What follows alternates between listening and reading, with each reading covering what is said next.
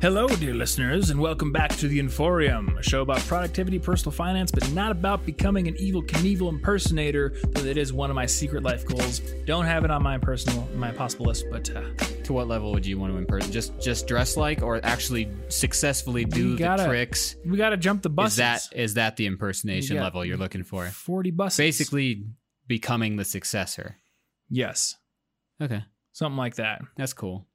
I also realized when we snap to synchronize the cameras and the audio feed, I should just say, you should have gone for the herd. That's fair. But I don't. That's fair. See, my finger feels all weird from snapping now. Yeah, Look what I did. You got to practice that finger snapping. I guess. So we're going to make good on our promise to vary up the podcast and have more segments. Yay, segmentation. Segmentation. Like a centipede. Planning. I guess like a centipede. Centipedes are probably, they segmented? I don't know. They look like they probably Yeah, are. they are. They are. Got, I'm like legs conjuring on each one segment. in my head. It's not like a worm with legs. It's got pieces. Yeah. Well, the centipedes I've seen in real life have been those house centipedes, and I'm not sure. I was more thinking of like. But yes, the ones you see on planet Earth like and cool you're ones. very scared of. Yeah, and they are segmented and terrifying. I've seen them like eating a bird. Yeah. It's weird. Yeah. Nature is lit. I think that's a subreddit. It does some things. But it's also scary sometimes. So we're going to do a segment. I guess we're going to call it Project Check-In. Yeah, I don't have. Do we need a cooler? Names. We need a cooler name. I don't have a good name for it at the moment, but I thought it would be cool if we talked about the stuff we're working on, either personally or projects within the business, just kind of as a way of sharing how we progress on stuff, but also as a way of convincing us that we need to keep on it, so that we don't have a project check-in where it's like, "How's this going?" And the answer is, I've been playing a lot of Zelda. It's like it keeps me wanting to make progress so that I don't feel like I haven't done anything. Yeah, there's some mild accountability there, and perhaps the listener Just can use our bi-weekly project check-ins as their own bi-weekly signal for which to see, how much progress have I made. In fact, if you want to go with this whole bi-weekly theme, your habit tracking system is all about bi-weekly check-ins. Indeed do that.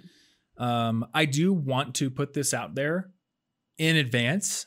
When Breath of the Wild 2 comes out, I'm going to have a 2-week period where my project check-in will be I played Breath of the Wild, and that's productive. Well, that's like a happiness project. Because I planned on it. Yep. It's not procrastination. I fully plan on essentially taking a 2-week vacation to play that game. Yeah. And that's reasonable. Here's the new problem. Anna is finally playing Breath of the Wild. It took me years of cajoling to get her to do it, but now, of course, she loves it. I'm so jealous that she gets to play it for the first time. Right, yeah. She's not even done yet. But this means that when this comes out, we're both not going to want to be the person who waits. So we're both going to have to buy our own copy, and we're both probably going to be in our own sections of the house. So you don't spoil each other. So we don't spoil each other. Well, that's what happened with the original one, because Clyde was in the basement and I was tucked away in my room, and if I heard you two talking about a feature I didn't know about, I'd be like, and I'd shut the door. Exactly. I'd run away from spoilers. Mm-hmm.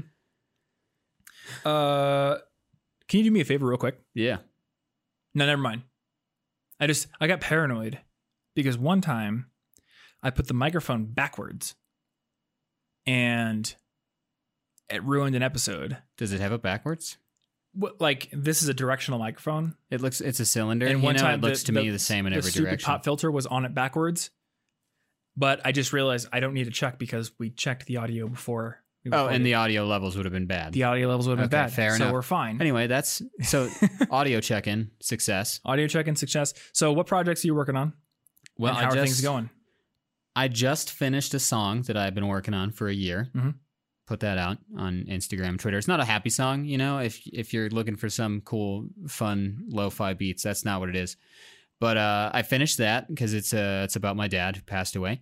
And that took a year. So as soon as I put it out, obviously I was a little sad at first, but throughout the day I felt this weight shifting, and I'm excited for new projects again.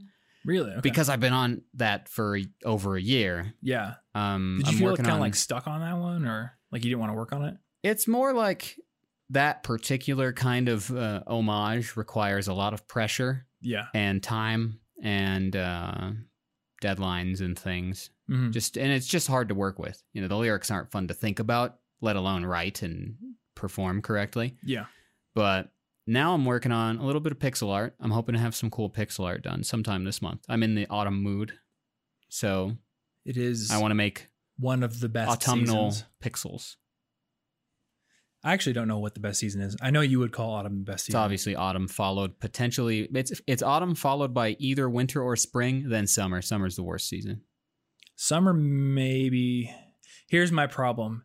For the things I do, spring is the worst. Because it's muddy? Yes, because in summer, I can do downhill mountain biking and I can ride motorcycles. In fall, I can ride motorcycles. In winter, I can ski, which is my favorite one.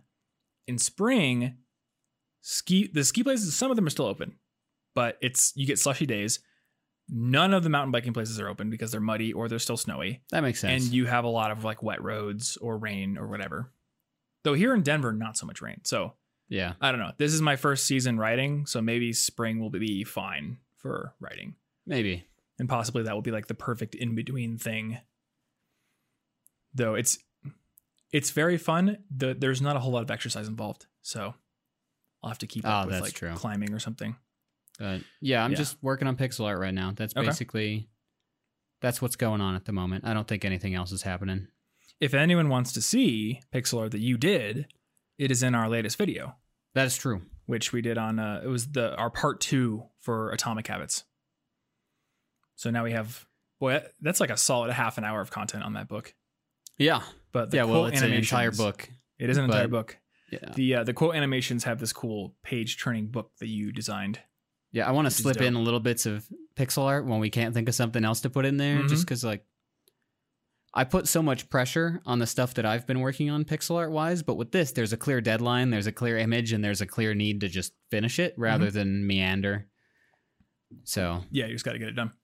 So yeah, maybe that would be a decent challenge. Like, I don't know about every video, but maybe like 1 or 2 videos a month, get some kind of new pixel art in there. Yeah, it takes surprisingly little time because I start doing it as the rough draft sketch to see if I have an idea of what it should look like. And then the last couple times has just magically become the final as I was like, oh, I basically had it right the first time. Yeah. Cool. If I may give you a challenge for the next one, figure out something where you can do one of those like reflection animations. I don't even know what that is. So like if you had like a mirror or something, like in real life, if you were to move it slightly, the sun would go across it. And in pixel art, you would use like maybe a diagonal white line to go across it. Yeah. Or like, you know how anime characters, if they're villains, they push their glasses up and they go white for a second. Yeah, obviously. Yeah, something like that. No, that'd look cool. That would be a cool. I don't know what I don't know what to use it for yet. Maybe a window or something. I don't know. Actually, that could be interesting. You could do a quote animation by building like just a pixel wall and window, and then the words could be outside or something. I don't know. Got a lot of ideas. Yeah, I'm gonna keep an eye out for that. What have you been working on? Well, I'm gonna report 2 things because I got too much going on right now. I think October 2020 may end up being the busiest month of my life. Which I did this to myself. He said right before November, which would then become same. November may be worse. We'll see. There you go. See, I don't have to film a course in November. That's the difference. Okay, that's fair. So, I just closed on my house. We're true. We're not moving in for a month because the previous owners are, I think they're waiting for their new house to be finished. So, that makes sense. It's the craziness of Denver real estate. You buy a house in Denver and they're like, it's super competitive. So like, hey, we're not going to move out until this day. We want to close now. That's kind of what it was. I'm not that mad about it though, because again, I have so much going on in October that I'm totally fine with being their landlord, I guess, for a month. Yeah. And then moving in when I have a bit more time. The thing I'm excited about, I guess I'm excited about the house too, but project-wise, I'm starting a new channel and I am finally building a course that I will own and have on my own platforms and sell directly. The dream we've had for years. Yeah. And I'm finally going to charge a significant amount of money for it. So prepare your wallets, dear listener. Yep. If you fall into a specific segment of people who would want this. But as a lot of people know, I kind of like Notion. You know, it's like a little thing. I have a mild interest in it, in Notion. And I want to do more content around that. The problem is, number one, I don't want to keep relying on my YouTube channel and sponsorships as like it's not the only source of income we have, but it's a huge source of income. I would like to have something where it's like, I own this and sell this. Yeah. And my Skillshare courses, those are technically owned by Skillshare because they're originals. So I can kind of act like those are mine, but they're not really mine. I would like to have something that's like, I built this, I sell this, it's my product. And I want to make something on Notion that is more in depth than what I've done on my current YouTube channel videos. So I'm building a course for people who want to use Notion for in-depth project management, for people like YouTubers or podcasters or people who are running businesses that have either teams or at least a need for complex project management. That's going to be the course I build. And if people are interested, I have a newsletter. Well, I don't know if it's a newsletter. It's like an email list set up for just telling people when it's going to come out. They can go to thomasjfrank.com/Notion course to get on that. I'm just going to let people know when it goes live, and I'm going to do a beta version as well. Cool. So I don't know how many people I should let into the beta version of the course. I'm going to be completely transparent with this. I've never done this before, but I have been a part of a beta version of a course before, which I found very useful because I got to ask questions. It was actually Grant Baldwin's course on how to become a speaker. I got to ask questions that helped to shape what was in the course. And honestly, what I bought into, I think it was like half off to get in. And all that there was when I got in was an Evernote bullet list of things he thought he should cover with some detail thrown in. And personally, as a person who can like grab a little tidbit of information and run with it, that was great. You were in there in like alpha stages, basically. Super alpha. He had like names of organizations that you might want to get your name into to get on their speakers list, or people you should reach out to, or it's like just some basic notes of here's who you would reach out to if you're trying to market yourself as a speaker. Here's what you need in a one sheet page to market yourself. And I'm like, cool, that's perfect. I can go look up examples of one sheet pages. Like, I don't even need the videos. So I think it would be useful to do a beta version, maybe with like a Slack group or something. I don't know how many spots there will be, but I do know I'm only going to market it to the people on this list.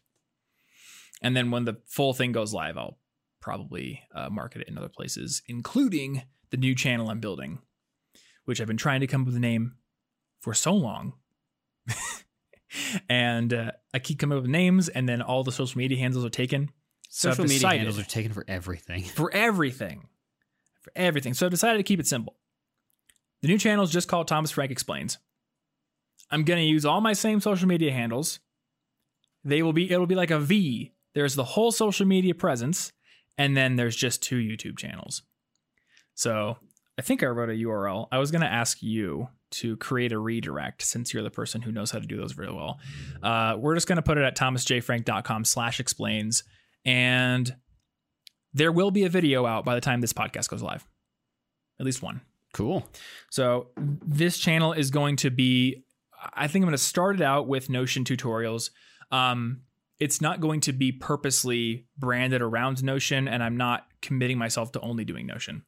But I want in-depth stuff. Yeah, I want to do I want a place where I can do tutorials that may do well with search, but may not.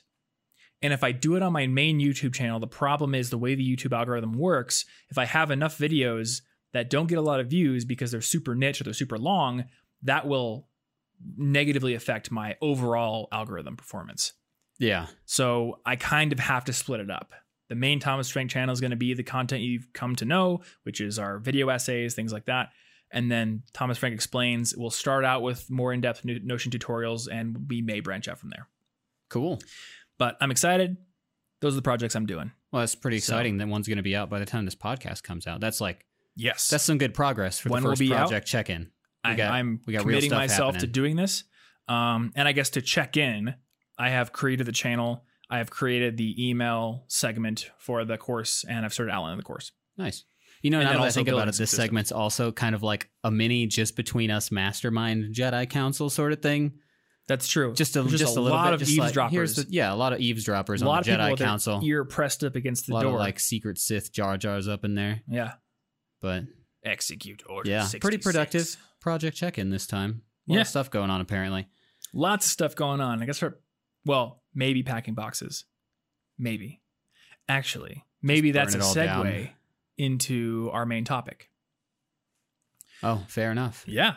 So something we've talked about doing, I think like we talked about this years ago and never did it, was taking the topics I'm going to do for YouTube videos and exploring them in a podcast. We did. Before the video goes out. It always seemed like a good idea. Right? Because number one, we get to talk about it. So we're going to naturally explore things that I probably wouldn't even think about if I'm just sitting down writing. And then the video can work at the podcast episode. Because not as many people listen to the podcast as people who watch the videos. Yeah. It's like sometimes 10-1 difference. So we got to grow the podcast. And how do you do that? Vitamins. With gummy vitamins. Obviously. But also you use your number one marketing channel that is sitting around being underutilized. It's easier to do now that it's the Inforium rather than College Info Geek. Yeah, I'm getting to a point where I'm like, hey guys, I don't make videos on college anymore and I'm not in college anymore, but go check out the College Info Geek podcast where we also don't make podcasts about college. Yeah, it was a little weird. So, the Inforium, maybe it's an imperfect name, but it's a name that we can grow into because it doesn't have any built-in connotations or baggage. So what I want to talk about this week is the idea of FOMO, the fear of missing out, and how this concept, among others, but maybe more than others, causes me to oblige myself to more things and causes me more stress than probably anything else. Yeah. So it kind of started as like the idea of just busyness, how we find ourselves constantly busy. Because I think about work culture in other countries or other parts of the world, like specifically Europe, has a different work culture than America does. They tend to take more time off. They tend to be more relaxed. Here in America, we have this go, go, go culture. There's always an opportunity. There's always something we should be doing. And I don't know about you, but I almost always feel guilty that I'm not doing something. Yeah, almost always. A few times a year, maybe, I find myself feeling okay and like I have some actual free time. But it's really just a few times a year. I'm not traditionally very good at it. And if I start out succeeding at balancing stuff, I will slowly let some scope creep into my life. Yeah. And then suddenly find myself buried. Yep. I noticed last night, and I don't think this is healthy. I think it was 7:30, and I told Tony we're going to play Fortnite. But I was working on some stuff. I was actually setting up the Thomas Frank Explains channel, and my rationalization for going to play Fortnite was, I need to rest because then I'll be more effective tomorrow, which is true, and it's good to know. But I didn't necessarily like that was my motivation for relaxing. Yeah, primarily to do more work. Yeah, not like, I want to go relax. And I often ask myself this. What am I going to be doing when I'm 50? And is what I'm doing right now, are the plans that I'm setting into motion right now going to get me to a place where I'm going to enjoy what I'm doing when I'm 50? Or is it going to be just like the same things that burn me out, but now there's more money and people and complexity, and therefore pressure and pressure? It's just all gotten worse. Mm-hmm. Yeah. When I was at VidCon, I think it was 2015. My channel was pretty small. I think it was 60,000 subscribers. I remember this because I met Antonio Centeno from Real Men Real Style at that conference, and he was like, hey, you got like 60,000 subscribers. I don't know how he knew, but pretty small channel. And I was in a panel where there was these big educational creators kind of giving advice. The ASAP Science guys were there, and they had 4 million subscribers at the time. And I remember them saying their own their own experience was starting out thinking the way that I did at the time, where they were small and they're like, we just need to get big. Once we get to X number of subscribers, it's going to be better. You know, you think, well, you're going to be there. Everyone's going to watch your videos no matter what because you have so many subscribers. It's going to be easy because you've made so many, so you're practiced at it now. And then I remember them saying like, nope, that's not the reality at all. Our experience on a day-to-day basis is roughly the same, just with more pressure. You know, now you have 4 million people expecting you to do something instead of 60,000. And now you have hired people. And yes, they're helping you, but now like their livelihood is on you. There's all of these things. So when you're small, there's all these opportunities and you want to take them because you're ambitious, but you have to realize that more likely than not, they're not going to get you to a place where you're now done and can relax. They will likely get you to a place where, well, maybe you're doing something very similar to what you were doing. There's just more around it. And I think it's worth considering that when making a decision. Yeah.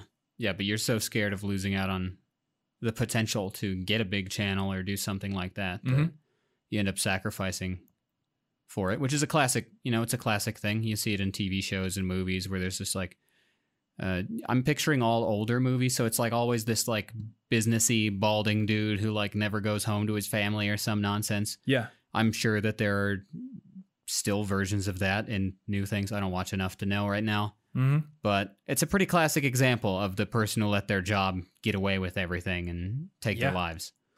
I saw this tweet the other day. I don't know, maybe you saw it because I quote tweeted it, but some, let's just say it's a misogynistic dude hiding behind a Hercules avatar tweeted something out along the lines of, I don't know anybody who is successful who had a long-term relationship in their 20s. And specifically, he said, I don't know any guy who was successful who had a long-term girlfriend in his 20s. And you can put that out there and you can say, I don't know, that, that's a statement. But then the replies to people who pushed back against that got real misogynistic fast. No. So I just tweeted, he had some line about it's impossible to juggle both. And I just tweeted, maybe for you. But impossible seems like a bold claim. Yeah. The thing that really pissed me off though,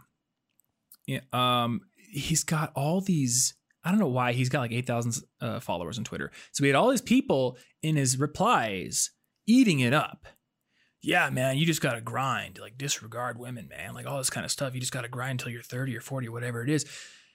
Number one, this is a super toxic mindset. I would not be where I am without the support that I've gotten from Anna.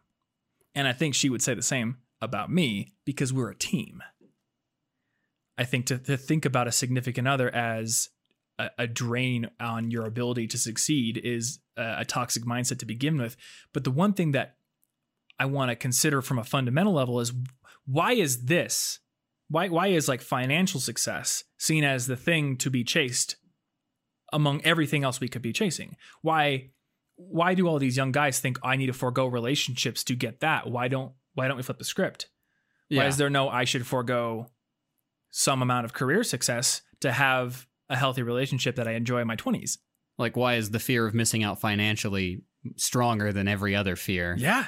Because you're going to miss out on something. You can't avoid that. The fear of missing out is perfectly logical and true. It's the opportunity cost. It's life. But why would financial cost be the scariest? Exactly. So, there's a lot of toxic crap to unpack in that tweet. But what I'm interested in is, what is it about our culture that causes our fear of missing out to be so attuned to career and financial success among all others? Because, like, make no mistake, every decision you make has an opportunity cost. If I decide to do one more video a week, sure, maybe I'll make more money, grow my channel, but that's 20 extra hours of work with which I could go on dates with Anna, we could travel, I could read books, I could lay around doing whatever the heck I wanted. Yeah. And all those things sound like I would be much more afraid of missing out on those type of things. Like, yeah. I picture this you know, like if I want to picture a perfect-ish life, I don't want to call it a perfect life, but when I just daydream about what I want to do someday, it's usually very similar things. Like I want to have like a garden with like flowers and vegetables and stuff. I want to stand up paddleboard and, you know, Ashley can sit on the back and read something while I just like steer us through something. So the garden, I want to spend a lot of time on water. I want to couple $100 if you want to build it and buy the soil. Paddleboards, $300. Yeah, a lot of that's very accessible. Mm-hmm. And it's not even stuff that I could not have possibly done in Denver, you know? When I picture it, usually I picture like a house. Being from the Midwest, picturing a house is just like the default thing that I assume of my future. But in Denver, I could have done those things, and I didn't because I was afraid of other stuff. Now, in my case, and I imagine many listeners, many people in America in particular, like the finger surgery that I got, that kind of stuff tends to teach one to feel insecure financially. Yeah. So that it would be hard to know when they were no longer insecure because they would be so used to being afraid that they would think, I can never have enough money. Something could happen. Yep. Which is kind of true. There could always be some crazy, I could shatter both my legs tomorrow. I hope not. Yeah. It could happen. And if it happened, I would not be able to afford to fix it.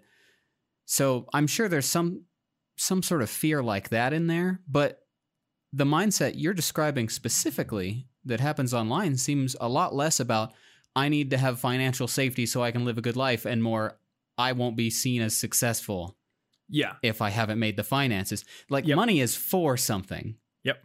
And once you start viewing it as the end, it starts to get weird. Yeah, a lot of people start to view money as like I'm keeping score. Or I think the way we perceive potential loss and risk gets more wild as time goes on. Because like, you know, I'll be like, well, if I don't do this, like what might happen? And there's always this part of my mind. It's like, well, what if I just totally fail? I'll be out on the street. You would jump immediately which is to stupid. Losing everything, which seems unlikely. I think back like 5 short years ago, we were all roommates. My expenses were like less than $1,000 a month. Do I really think that if I don't do this new opportunity that comes up or whatever it is, I couldn't make $1,000 a month? Yeah, and that's a much better alternative than just saying, well, I can't afford a big fancy house. Guess I'll give up on everything. Yeah, exactly. So, you know, and whenever we talk about stuff like this, I worry that people are going to think, oh, you know, like all ambition is just pointless or something like that. And I don't think it is. I just question like our ongoing motivations.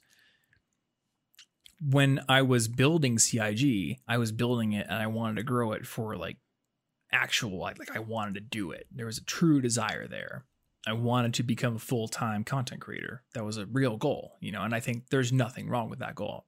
If I was back in that position, I would do it again. But, you know, over time, I noticed there's FOMO that doesn't stem from, oh, this will get me to my dream. This will get me towards the future that I truly envision and want for myself. There are other reasons for it. And I don't know, like I just call them, I don't know, like illegitimate pressures or something like that. What kind of stuff are you... What kind of stuff's coming up that you're like... I had a few listed. So what are your comparisons to other people. Recently, I became part owner in the agency that represents me.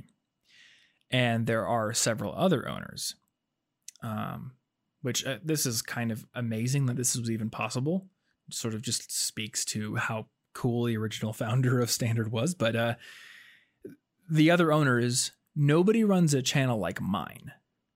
You know, there are people that run like tech channels or big like video essay channels. And yet, because we're all owners now, I sometimes find myself comparing my output to theirs, my views to theirs, and feeling like, oh, well, I'm not pulling my weight on these stupid metrics that I shouldn't really be using to compare myself. And I mean, there's another question there. It's like, do I even need to be comparing myself to the other owners just because we're all owners? You know, like is there a reason for that? Did we have like a bet that we all set out? No. Has anybody said like, I'm going to be the most viewed owner? No. It's just now that I'm in a peer group that has been recently defined, I find my mind making these comparisons, and I find it influencing my actions. And I don't think this is a legitimate pressure. Yeah, because if that thought didn't creep into your head, you could have been perfectly okay with what you were doing. Yep. Or people who make content kind of like mine. People like Matt Diavella or Ali Abdallah, people like that. You know, I'll be like, oh, well, Ali's doing like 3 videos a week. I should, but why? Is that what I want to do? To like win? To win at, you know, at YouTube? At being on a treadmill? Yeah, that's the thing about, I'm proud of myself for having the forethought to quit my blog when my hands didn't work well, because I saw the treadmill coming, and luckily the injury convinced me that treadmill was worth taking seriously, or I would probably still be like, I don't know what to write about, and I'm sick of this, but now it's big. What do I do? Yep. Yeah, and I think the problem is on the internet, you have so many potential relationships, and you have so many people you can look up to, and you can, for better or for worse, compare yourself to. And I don't know if everyone feels this, but I will compare, like I'll split myself into multiple aspects and then compare each aspect to the best possible example that I can see among my circle of connections. And then I'll feel bad about it. Well, you know, Ali puts out more videos than I do. Matt makes more cinematic videos than I do. Nikhil does like better acting than I do. I should be all of those things. And you can't. Yeah, you want to be every head of a hydra. Exactly. And it just doesn't. I've been doing the same exact thing. I actually, like last night, I was sitting down to reconsider everything I've been working on, because even with my goal book system, which I devised specifically to prevent this, because it would let me focus on one thing at a time and not be afraid I wasn't doing something else, it always creeps out into where I'm like, yeah, but if I'm not the expert at literally all 8 of the things I do, if I haven't perfectly mastered 3 foreign languages, and I'm not the best pixel artist, which I'm not even slightly within striking distance of, because there's some fantastic pixel art. I'm a super beginner there. It's ridiculous to compare. Yeah. And then like photography, and then just everything in the world. Yep. I want to be the best at every one of them, which I know doesn't make sense. But when I see somebody else do it better, I think, well, maybe I should redo everything. Maybe I should refocus on that one. Yeah. It's the most important thing until I see the next person who does a different part of something I'm good at. It's just, and then you're just constantly jumping between you're allowing things. Like, basically my focus, if I'm not careful, I'm not steering it, and it's just whoever I saw last. Like the kind of person who just listens to whatever advice they heard last, and they're like, that makes sense, and then they just ignore whether it makes sense with the other advice. It's like that, but with inspiration. So I'll see a pixel artist and they'll be like, I'm not doing enough pixel art. Yep. I got to do this. I'm going to focus on this all month. And then I'll like listen to this cool like instrumental album with chiptunes and stuff. And I'm like, I can make an album. I really like that in college. Maybe I should do that instead. Maybe I should do that. Wait, I haven't taken photos in a while. Oh no. And then just, we're allowing our focus to be dragged around by other people. Yeah. That never even specifically told us, hey, you should focus on this. Like, it's all imagined. There was a time when I stopped consuming business content because, you know, I'd listen to business podcasts, and if I'm subscribed to 3 business podcasts, well, if you think about their incentive, they got to get something out every week. Yeah. So they're not necessarily focused on whatever it is they're talking about. But if I'm listening, it's one week, hey, you got to do a content audit on your blog and go through and delete articles and start improving other articles. Hey, you got to speed up your blog and install caching plugins. Hey, you should be getting active on Twitter. You should be DMing every person on Instagram who follows you. You know, if you're listening to Money Lab and Pat Flynn and Gary Vaynerchuk all at the same time, you're gonna like split yourself in 5 different directions. And yeah, I think you sent me this article. I don't remember who wrote it, but there was like the metaphor of a hamster ball with 5 hamsters in it, and they're all trying to go this different directions. So it just stays where it is. Yeah, it's very similar to the essentialism thing, but with a hamster. But with hamsters. But I did the same thing with the Fizzle podcast back in college when I was doing the blog, and I was like, this sounds like a smart idea, but each of those ideas takes more than a week to actually implement. So you need to pick one. Have we done the content audit? Because I read about the content audit like 4 years ago. We've done like tiny pieces of it. Probably the most important parts, honestly. Probably the most important parts, you know. But the only reason that ever got done is because I have a team now. Yeah, and like we've never fully gone through.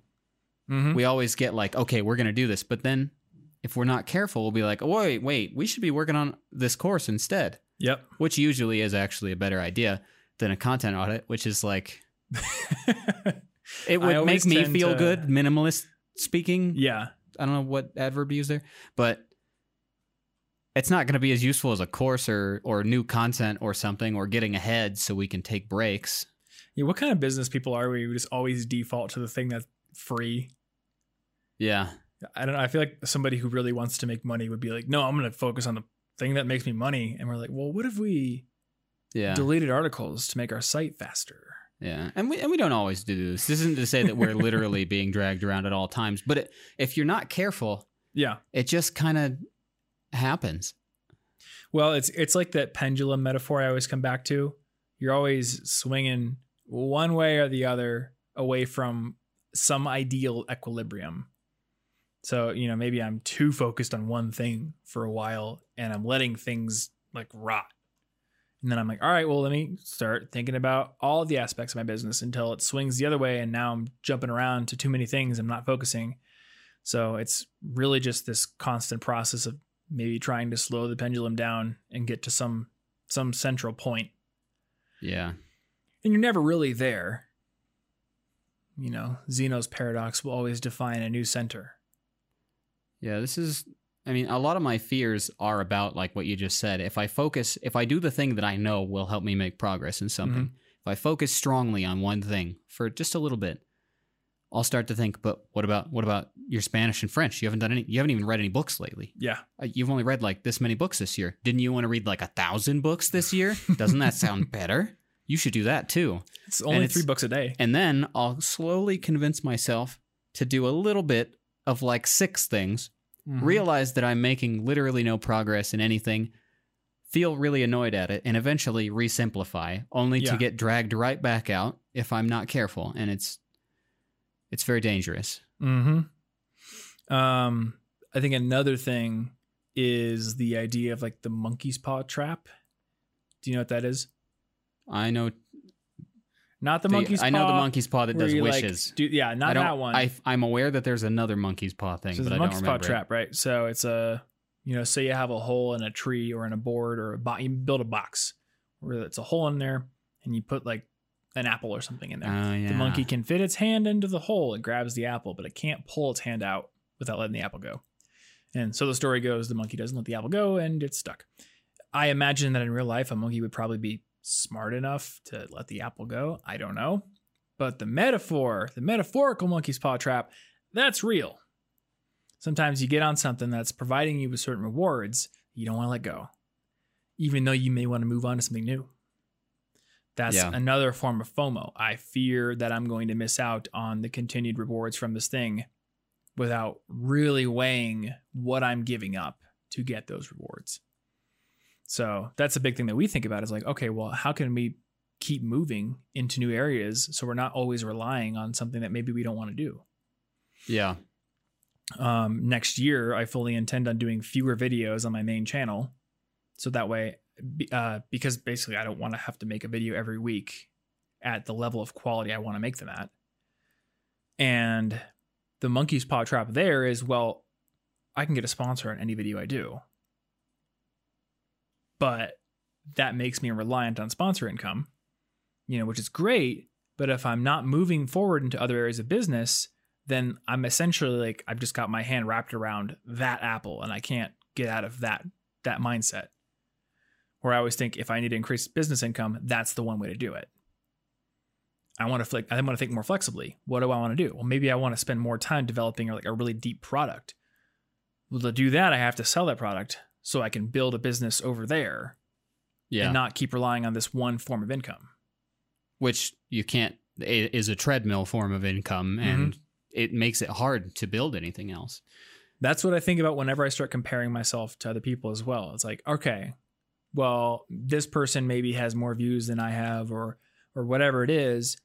What would the world be like? What would my life be like if I got ahead of that person, in some stupid competitive instinct? Well, now there's only one direction for me to go in terms of ranking, which is down. So there's more pressure. That's true.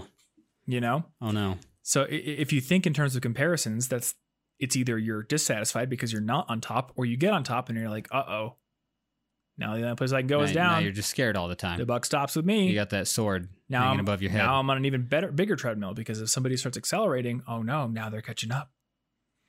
So you land in a position where your day-to-day life doesn't change, but now you're just working towards what? Staying on top for the sake of staying on top? Yeah, and the problem is that in order to have any new chapters, you have to give up the last chapter. Yes. That's what it is. You have to give it up. There's and you choose that as an adult. As I've said before, it's one of the things that gets me most existentially dreadful or something. Yeah. It's just thinking about how, like, as an adult, you can have the same chapter forever, or until an emergency forces one, or until you choose a new chapter. If I'm not careful and choose one, I'm waiting for fate to choose a new chapter for me. Yeah, I guess that's... And then I'm missing out on all of the potential new chapters I could have in life in order to preserve one. Yep. Out of what? A sense of nostalgia or... Yeah. I don't know. So I choose to not care if I have the most YouTube subscribers or views or whatever it is, because I don't want to live in a world where my daily life is optimizing for that. You know? That's not what I value. I was even talking with somebody recently, and they're like, you don't release that many videos. Like, how productive are you if you don't release like 8 videos a month or 10 videos a month? And I'm like, well, if we're talking about, he who dies with the most toys wins, if that's the philosophy we live by, then sure, I guess productivity could be defined by I have more views and more videos per week than the next person. But productivity is how effectively do you get towards your goals? And for me, my goal is not to optimize for just churning out content like some sort of factory. And I've realized this about myself. Like, I'm not a machine who just produces the same thing over and over again. That's not where my strength is.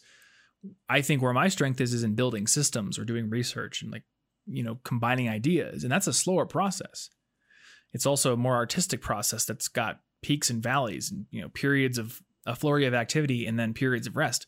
And that sounds a lot more appealing to me than just wake up, beep, boop, do the same thing, and now do it faster.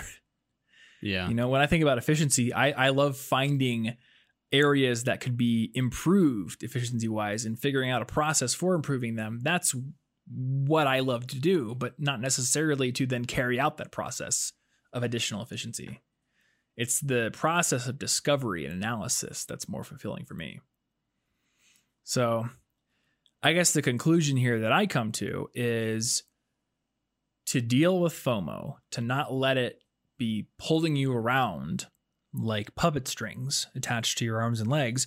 You have to first get clear on what it is you want in terms of long-term goals, but also in terms of what does my average day look like? Either now, or what does my average day look like once I meet those goals? And then when a new opportunity comes up, realize there's an opportunity cost and ask yourself, okay, what would putting time and energy and attention towards this take away from some other part of my life? Yeah, it's like because it will. What's the book where the author talks about the any benefit approach? That's Deep Work. Yeah, Deep Work. Yeah, it feels like as long as you're in touch with what you want and the life that you want, you're good if you don't follow the any benefit approach. And as soon as something sounds like a good idea, you just assume you need to have it because you got to, like you said, you got to consider, will that take away from what I currently have? Because it would be really cool if I was a super talented violinist or something. Yeah. But that is I'm going to have to make real deep cuts into something if I want that to happen. And I just don't know that I want it that bad. So now I'm okay with not being an expert level violinist, even though I do kind of have the urge to get a violin right this second, now that I've thought about it, because I love how stringed instruments sound. But I can't. That's going to cost me. I'm going to have to give up a language or two, or I'll have to stop photography or something, or piano. Oh God, I forgot there was another instrument I already do play. Yeah, the cost is too great, so I have to say no.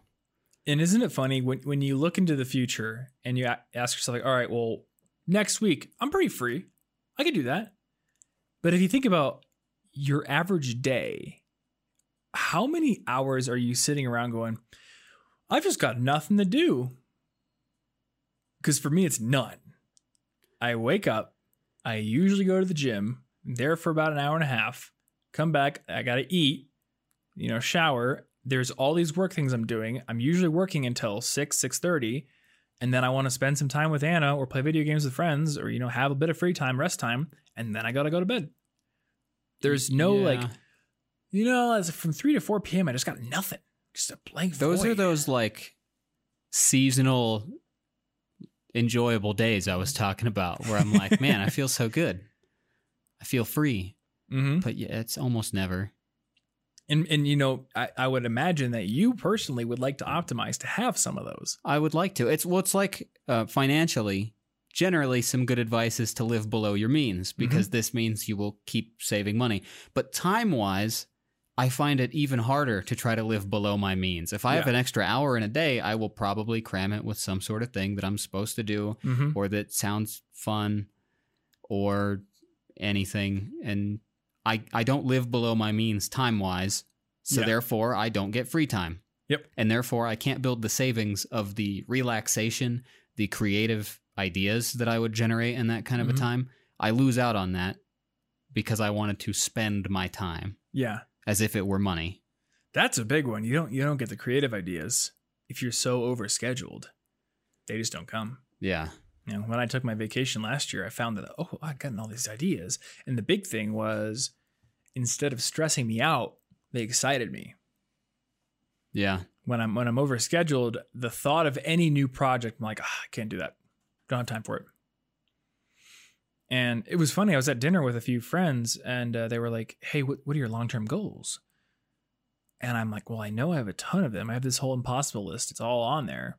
But in that moment, I was like, there's not one that just sticks out as like, that's the one I'm going for right now. And I think it's because there's just so much stuff I'm doing that the idea of putting effort into that long-term goal becomes stressful because I'm already overburdened with a lot of monkey's paw stuff, with a lot of current projects that are all competing for my attention. Perfectionism too, because if you don't think you're going to do it to the level you want, you'd be like, I'm not ready yet. I'm not ready. But when are you ready? That's another thing, yeah. When are you ready? I've also noticed like FOMO with potential relationships. I'm like, I should really meet that person. I should be best friends with all of these 100 people because they're super cool. Or 1,000 or something like that. Yeah. I don't know the term for this, but there's like some research that was done that came to the conclusion that a human being can really only manage like 150 relationships in your head. That seems like a good number to me. Beyond that, I'm satisfied. People become just like a sea of bodies. So when you're walking down the streets of a giant city like New York City, your mind can't really perceive everyone you pass as like a complex individual with whom you could have a deep relationship because there's just so many of them. Yeah. So you're just pushing past. What I find is like, being a content creator, especially now having somewhat of a platform, there's a lot of people who reach out and I'm like, well, it would be great to know that person. They seem really interesting. That seems awesome. And I realized like, well, if I try to become friends with every single person, how many of those people are actually going to get any kind of deep interaction with me on any kind of regular basis? No, you're going to be slowly accidentally stealing the deep friendship from some of them without realizing it. Mm-hmm. It's funny when I moved to Denver, again, this is an issue of balance. This is not me saying, well, this is the logical conclusion, so never meet anybody. It's always a process of ask yourself, where am I at? Because everything in life is balance. Everything in life is asking yourself, like, at what position am I in? Am I lonely? Do I have a lot of time where I don't interact with a lot of people? Cool. Go out and meet friends. When I moved to Denver, you were there. It's true. My good friend Tim Heidecker was there. He wasn't there. That's not true. He wasn't there. Or at least I didn't see him hiding in the fake plant the other end of the room. But I didn't have a whole lot of relationships in Denver. So I was much more keen to take up opportunities to go to meetups or to hang out with people. Now I've got a big enough friend group that on a near daily basis, I'm like, oh man, I haven't talked to that person in a while. I feel like I'm letting them down, but I got all these projects to do. And, you know, it's like the idea of trying to go out to actively meet new people. I feel like I would be taking away from other friends. So I have to let that form of FOMO kind of not influence me too much. Yeah. I wish there was a third day in every weekend. Just a day that where the rule was, don't plan this day. But the funny thing is, then I would get some of the spontaneity back. Because time, like, you're not going to insert additional like vortexes of time. Yeah. If you really cared to do that, we could redefine the entire month if we wanted to. Like, we have that freedom. We could build 10-day weeks into we could do that because it's basically it seems 30 like days. An interesting idea. We could do a 10-day week, and I could be like, all right, it's Monday to Thursday, this version of the week, and in the middle of that, Friday, Saturday, Sunday, those 3 are totally off. We could do it if you want to, but my guess is without big changes to your own habits and deep conversations with the people that you talk to and work with, it would be the same. I'd just fill it with something. You'd fill it with something. Fill it with some sort of project, probably. But wouldn't that be cool to just get some of that spontaneity back, where you didn't fill it with something on purpose and you didn't have any particular fears about missing something that day? Yeah. No, I'm not going to complete my to-do list, even if it's like a fun one, even if it's like I want to read and play games and I want to do a little bit of everything. Oh no. Yeah. So I don't know. Maybe you can. Spontaneity happened much more as a kid for me. That's true. And I do think about that sometimes. I remember like, I found this video game on the shelf. What place is going to take me? But Blockbuster. I'm going to rent it. And those games were always terrible, but I loved them. Wake up the next day. What am I doing? I'm going to go play that game. Yeah, like you're like, I don't know yet. That was cool. But yeah, as you get older, there are more and more opportunities. And especially with the internet, there's so many opportunities, so many things you could learn. Anything. You can learn anything. And there's a whole marketing machine out there telling you can learn anything. You want to learn to produce music? Here's a whole course on it. We actually got 500 courses. Marketing loves FOMO. Mm-hmm. That's the reason I tried every flavor of Oreo for a long time until I eventually broke that habit. What if it's the greatest flavor I've ever had? Maybe I should buy 3 containers just in case. Mm-hmm. It's important. I need to try them or I'll miss out forever. I did this with energy drinks one time in college. That was a bad idea. That's limited edition stuff. Yep. And then the problem is that there have been enough studies and examples where it's past a few choices. More choices don't make people happier. Yep. They just make them more stressed. There are examples where, I don't remember all the exact numbers, but it was like they were studying whether employees among some group would invest in their stock options for work. And for every extra 100 options they gave them, like an extra 2 or 3% would just not do anything because they would become so overwhelmed. Or there's like that place that had the different kinds of, was it fish or something? And it was... Yeah, there was some study about a supermarket that choices. It was a ton of different fish choices and a ton of different like fish rubs or sauces. Yeah. And they had cut that down to just 3 fish, and each one came with a specific rub. And then more people bought stuff. Yep. Because when you come up to all those choices, you get confused, you get stressed, and you say, I'll figure it out later, and then you never do it. Yeah, it's an interesting paradox. Like, we crave optionality, but when we have it, we're like paralyzed. Yeah, and we're less happy with our choices. And then it seems like a contradiction, but there are also studies indicating that when you're given a choice, and if you make a choice and you can't take it back, you'll usually retroactively justify it more and be happy with whatever choice you made, convincing yourself it was the right one. Unless something catastrophic happens, obviously. Well, I think that's like the consistency principle. Like we want to act consistent with our past decisions. Yeah. So then you tell yourself a story that that was the right choice. Anyway. Mm-hmm. Like it wasn't even an important choice. Yeah, dude, this is why I go to restaurants and I'll just like pick whatever. Like first thing I think of. Like, oh, looks good. Cool. Yeah, because it doesn't really matter. You'll be fine. I'm going to be fine with my choice. And that's hard to think about in life, and especially with careers, because it feels like if you just stop running for a second. With careers, the thing I always say is ask yourself, like, like be observant on a daily basis. What are the aspects of this work that I like and don't like? And many times it's not the specific job. It's what does it entail?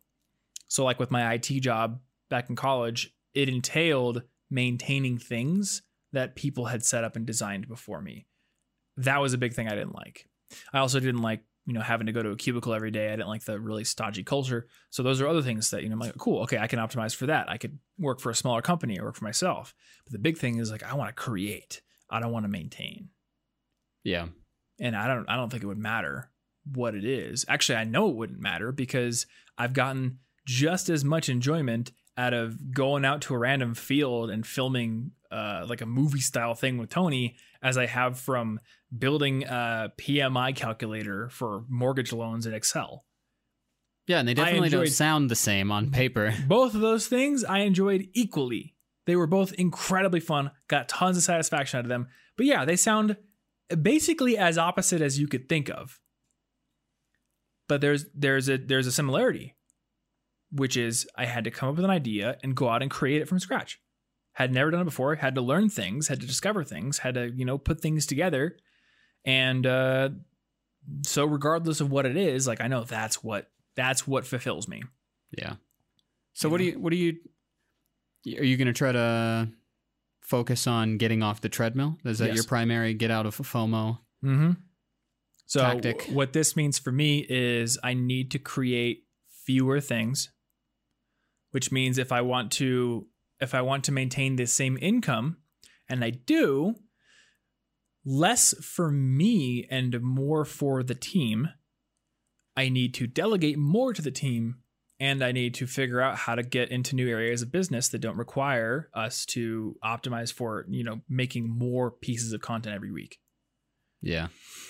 I can tell you, like, I was a lot more fulfilled earlier this year when I'm like, I got 2 videos this month. So yeah, let's drive to the mountains and film in a frozen lake versus we got 4. I need to just sit down and do it.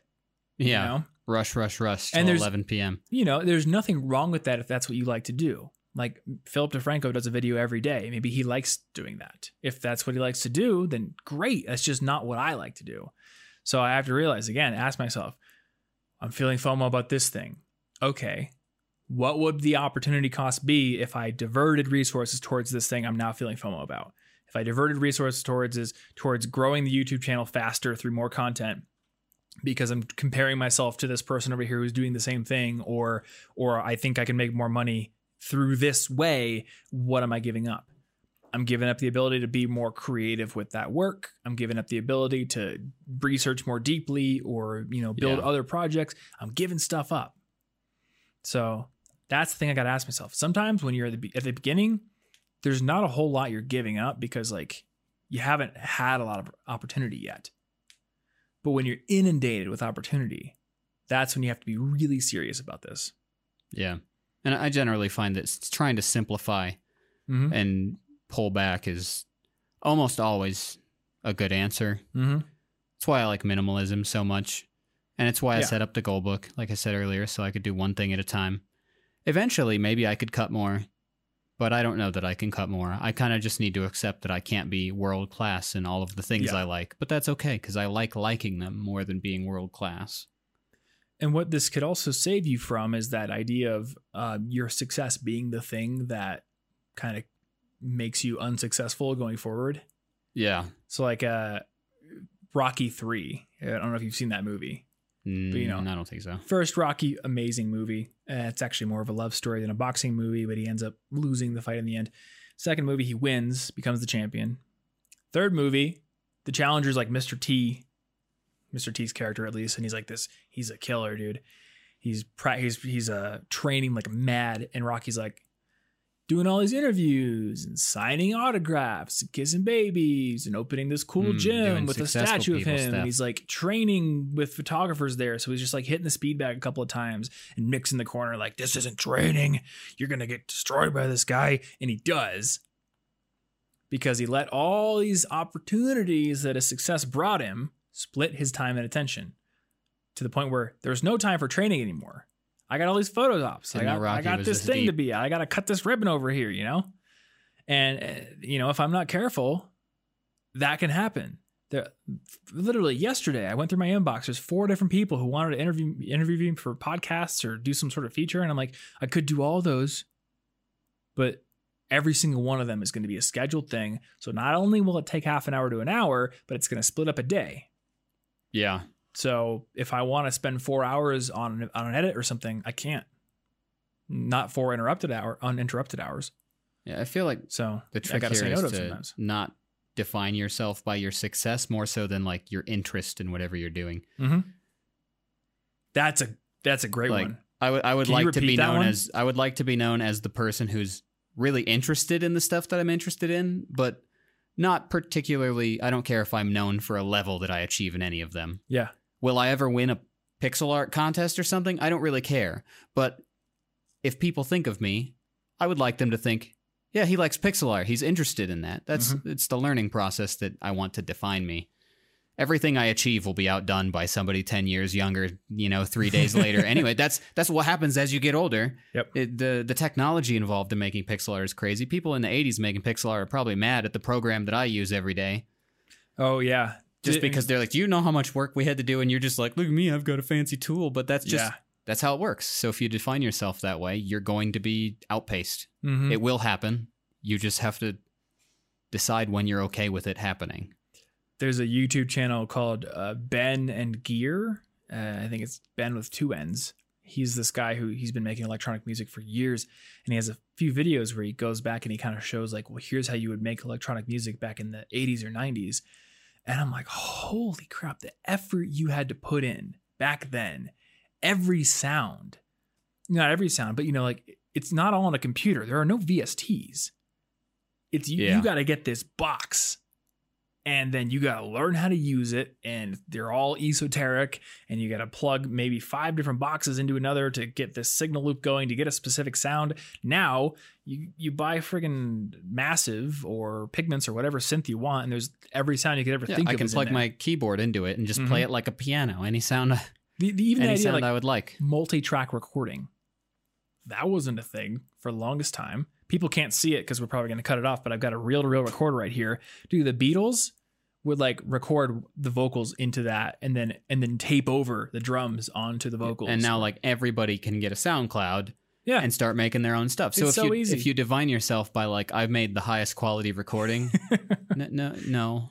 Yep. And then you can take pretty good photos with a phone. Mm-hmm. They haven't caught up with DSLR because they don't have, actual focal length and aperture control. Yeah. But they can do so much more than many professional photographers would like to admit.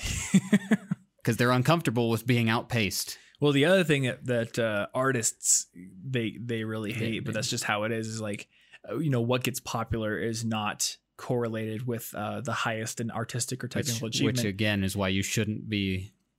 you should care more about the artistic achievement than what's popular, because that's arbitrary. Sometimes Anna's like, well, she posted some half-hour sketch the other day and people loved it. And she's like, why do people love this and not this other thing that I put so much time and attention into? And I'm like, okay, but like, do you know how hard it is to play like freeform jazz fusion in 19/16 time signature?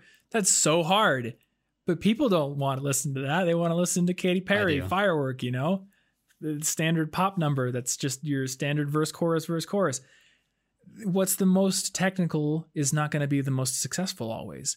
Yeah. So again, I love what you said. It's like define yourself by your interests, not necessarily your accomplishments and how they compare to other people's accomplishments. Because if you do that, then hey, if you want to play freeform jazz fusion in 19/16 time, then you're gonna get enjoyment and personal satisfaction out of doing that.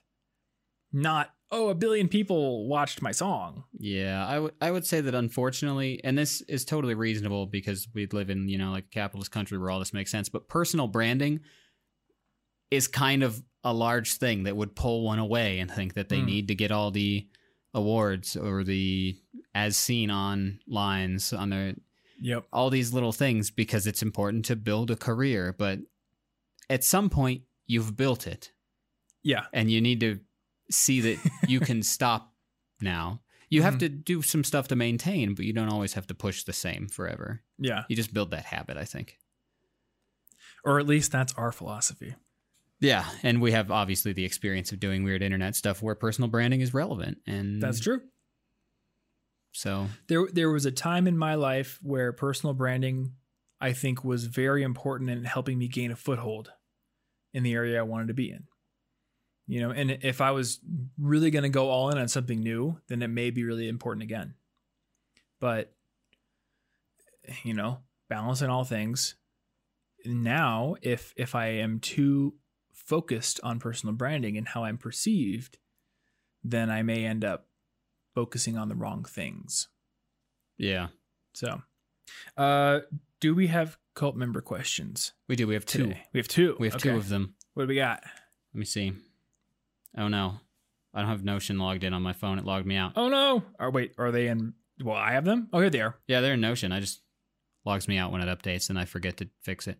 Gotcha. All right. Well, here's our cult member questions. Number one, other than Spanish and obviously English, how often does Martin get to use his languages in a back and forth conversation with someone who actually knows the language? This question very much triggers my I'm not good enough in every single thing I love feeling. Are you not having daily conversations in Mandarin, German, Japanese? It hurt me so bad to give up Mandarin and German. But I have a weekly lesson in Japanese because I'm actively learning the grammar and the vocabulary and stuff. With French and Spanish, I have about a half-hour conversation with somebody that's just a casual tutor because I'm just talking to them about stuff. Yeah. Once every 2 or 3 weeks in each language. Okay. And that's about it. Honestly, I don't even use Spanish on a daily basis. I rarely have the need for any of the languages in my real life. I just like them. Yeah. And see, that's the thing. I don't really accomplish anything with the languages. They just amuse me. Well, so I keep doing them. If you and Tony talk in Spanish, then I won't know what you guys are saying. So you can Well, that's true. You know. That's true. That's a good idea. Ugh, but yeah, it's every 2 or 3 weeks I have a half-hour conversation. That's about it. I still haven't been out of the country, so I've still missed a lot of opportunities to. Well, it turns out 2020, you know, we're locked into this country right now. I don't think we can leave. That's true. That's a thing. I have to sneak out on a drone, but I think they'll catch me. I would recommend not doing it on a drone. I was going to hold on to it. Now, if you do a lot of drones. That's what I was picturing. It's like the 2020 version of Up. You don't use balloons. You use 1,000 Mavic 2s. Well, I was picturing holding a big one like the paraglider. Oh, there you go. In Breath of the Wild. Oh, I forgot. Casey Neistat did a video where he literally built a drone big enough to hang off of. So yeah. Okay, well, I don't think that's a good idea, and I think that I will get in trouble. Probably. But yeah, every couple weeks is the answer. I think if you land in Japan illegally on a drone, knowing some Japanese isn't going to help you. I think the problem is the ocean. Well, just bring extra batteries. My arm strength is going to need to be top notch. Well, yeah, just train every day. But I guess the question is, do you enjoy how much you use those languages? See, that's the thing I've had to become okay with is that I enjoy studying language for the sake of studying language. They amuse me. I like accents.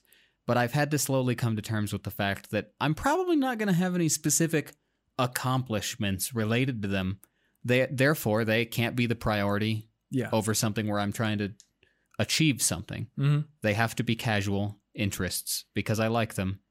I used to want accomplishments based on them, and that was stressful because you have to maintain a language forever or you start to slip back. That is a treadmill too. Yep. But I just do it for fun, so I don't care that much anymore. If my Spanish or French are rusty every once in a while, it only takes a couple days to bring them right back. So someday they might be necessary. There are other areas where you are having accomplishments. Yeah, I want to complete pixel art or that song I wrote. I don't complete French. Yeah. Nothing. There's nothing. Maybe you don't. There's nothing down that path but sadness and realizing that I will never be quite as good at it as I would like, especially since I refuse to cut. If I cut 2 of the languages, I know I could be amazing at one of them, but I just can't do it. Which is okay. The thing I will miss out on is some sort of bragging rights. I don't care. Yeah. Language isn't a parlor trick. I'm amused by studying it. Yeah, it would be like saying, I guess I'm going to cut singing and piano so I can just be the best at guitar. Yeah, what good is it if I'm look how good I am at French? Everybody's... I don't think that most people will care. for longer than 3 seconds. So I'm just hurting myself. Because you love to speak in French, you love to speak in Japanese, and you love to speak in Spanish. Yeah. You know, I love to sing and play guitar and play piano. So perpetually a little rusty in whichever one I haven't practiced most recently. Yeah. Okay. So the next one, did you see yourselves being where you are now a few years ago? Not even slightly. Well, so what is a few years ago? Are we talking like 2017, 2018? Or are we saying all of those answers still count because I didn't think I'd still be in Denver at this point during several of those years. Okay. This job is weird and hard to predict. Mm-hmm. And I did not foresee the pandemic, and I apologize to the world for that fault. I also apologize for not foreseeing that. I didn't do a good job. Yeah, I mean, putting aside like 2020 craziness. Yeah. Yeah, kind of. I mean, there's a lot of specific details that I couldn't have foreseen, but 2017, I was also a full-time YouTuber. And that's fair. Job-wise, it's not I think like that different. If you would have asked me in 2017, are you still making YouTube videos 10 years from now? I would have been like, I don't know. But if you said, are you still making YouTube videos 3 years from now? I probably would have said, yeah, I most likely am. That's fair. Making YouTube videos 3 years from now. So there are some differences to how I probably would have predicted it. But by and large, I think I could have seen it, which maybe says something. Maybe it's like, hey, if you could predict what you were going to be doing 3 years from now, maybe it's time to start moving into something. I don't know. I think it's probably smarter to guide myself based on my goals and everyday experiences and what you kind of said, defining yourself based on your interests rather than just your accomplishments. Yeah. But yeah, it's something to think about. All right. Well, those are our cult member questions. And if you, dear listener, want to join our cult, we have hooded robe meetings on Wednesdays in really any dingy basement you can think of, as long as there's like stone walls. I'm picturing this episode of DuckTales where there were like druids by Scrooge's castle. That was pretty. I'm picturing that. We have a setup kind of. We go to a forest and it's pretty cool. Mm-hmm. Well, the interesting thing is like the definition of cult is a lot wider than people think. I remember some colleagues of mine went to, I think they went to France for this, which was really funny. They went to France to partner with Ubisoft on a promotion for Far Cry 5, which is set in Montana. And they had like set up this whole like theme park to look like Montana, but it was in France. Montana land? Basically, that's what they said. But I think part of that was they were given some time to talk with an expert on cults. And they were like, well, there's actually a lot of cults, but there's a difference. Like some cults fail. And your Jim Joneses and those kind of things, your Charlie Mansons, all those. But a lot of cults like go on and they're successful and you never even hear about them because a cult is just sort of like a group of people who sort of like define themselves by adhering to a certain group that has maybe tenets. They may have a figurehead, but the differentiator is in the successful cults, the figurehead almost always has checks and balances against his power or her power or their power, whatever it is. So they never messed it up. Yep. So they can never, have all the power go to their head and become a despot. That's fair. Well, we will try not to become despots. We have a lot of checks and balances against our power because we have none. People can just unsubscribe at any time. Yeah, that's fair. Except for if you do, your phone will melt. Well, if you do, you'll miss out on the next episode. That's a great episode. That one will happen. Yes, your phone won't melt, but you will miss out on the next episode. So there is how we build our power base. We keep dangling carrots. Specifically with FOMO is you're going to miss out. How we will maintain this business. Yeah. So yeah, here's like the weird Mexican standoff, right? I really want you to listen to the next episode. But the entire point of this episode is you have to ask yourself, is listening to the next episode of the Inforium worth the trade-off? Well, hopefully it is, because I don't know, maybe you're just like washing the dishes right now. Yeah. And you're going to wash the dishes next week. But hey, if you're like, I really want to go learn pixel art just like Martin, and I can't listen to podcasts while I watch pixel art tutorials, maybe you should not listen to the next episode of the Inforium. If that's not the conclusion that we come to, then we're being pretty hypocritical. I don't care. I'm a hypocrite. Listen to it. All right. Give me the biggest success. Yeah. Give me all the analytics. Number munchers. That's what we are. Did you ever play that in like 3rd grade, 4th grade?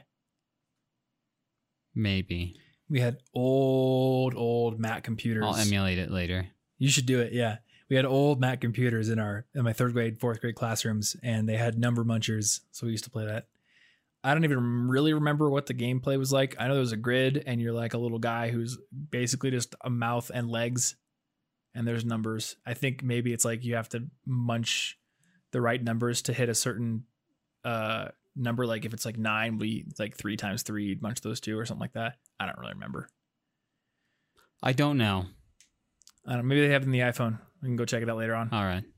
I think that's going to do it for this episode of the Emporium, though. So thanks for listening. As always, if you haven't subscribed already, you can do so on Spotify or Apple Podcasts or Google Podcasts, which I think that's like moving into YouTube Music. I don't really understand these things anymore. I don't know what Google does. But I think if you go over to theinforium.com and just click any of the links to get to where you would subscribe, it should take you there. It should.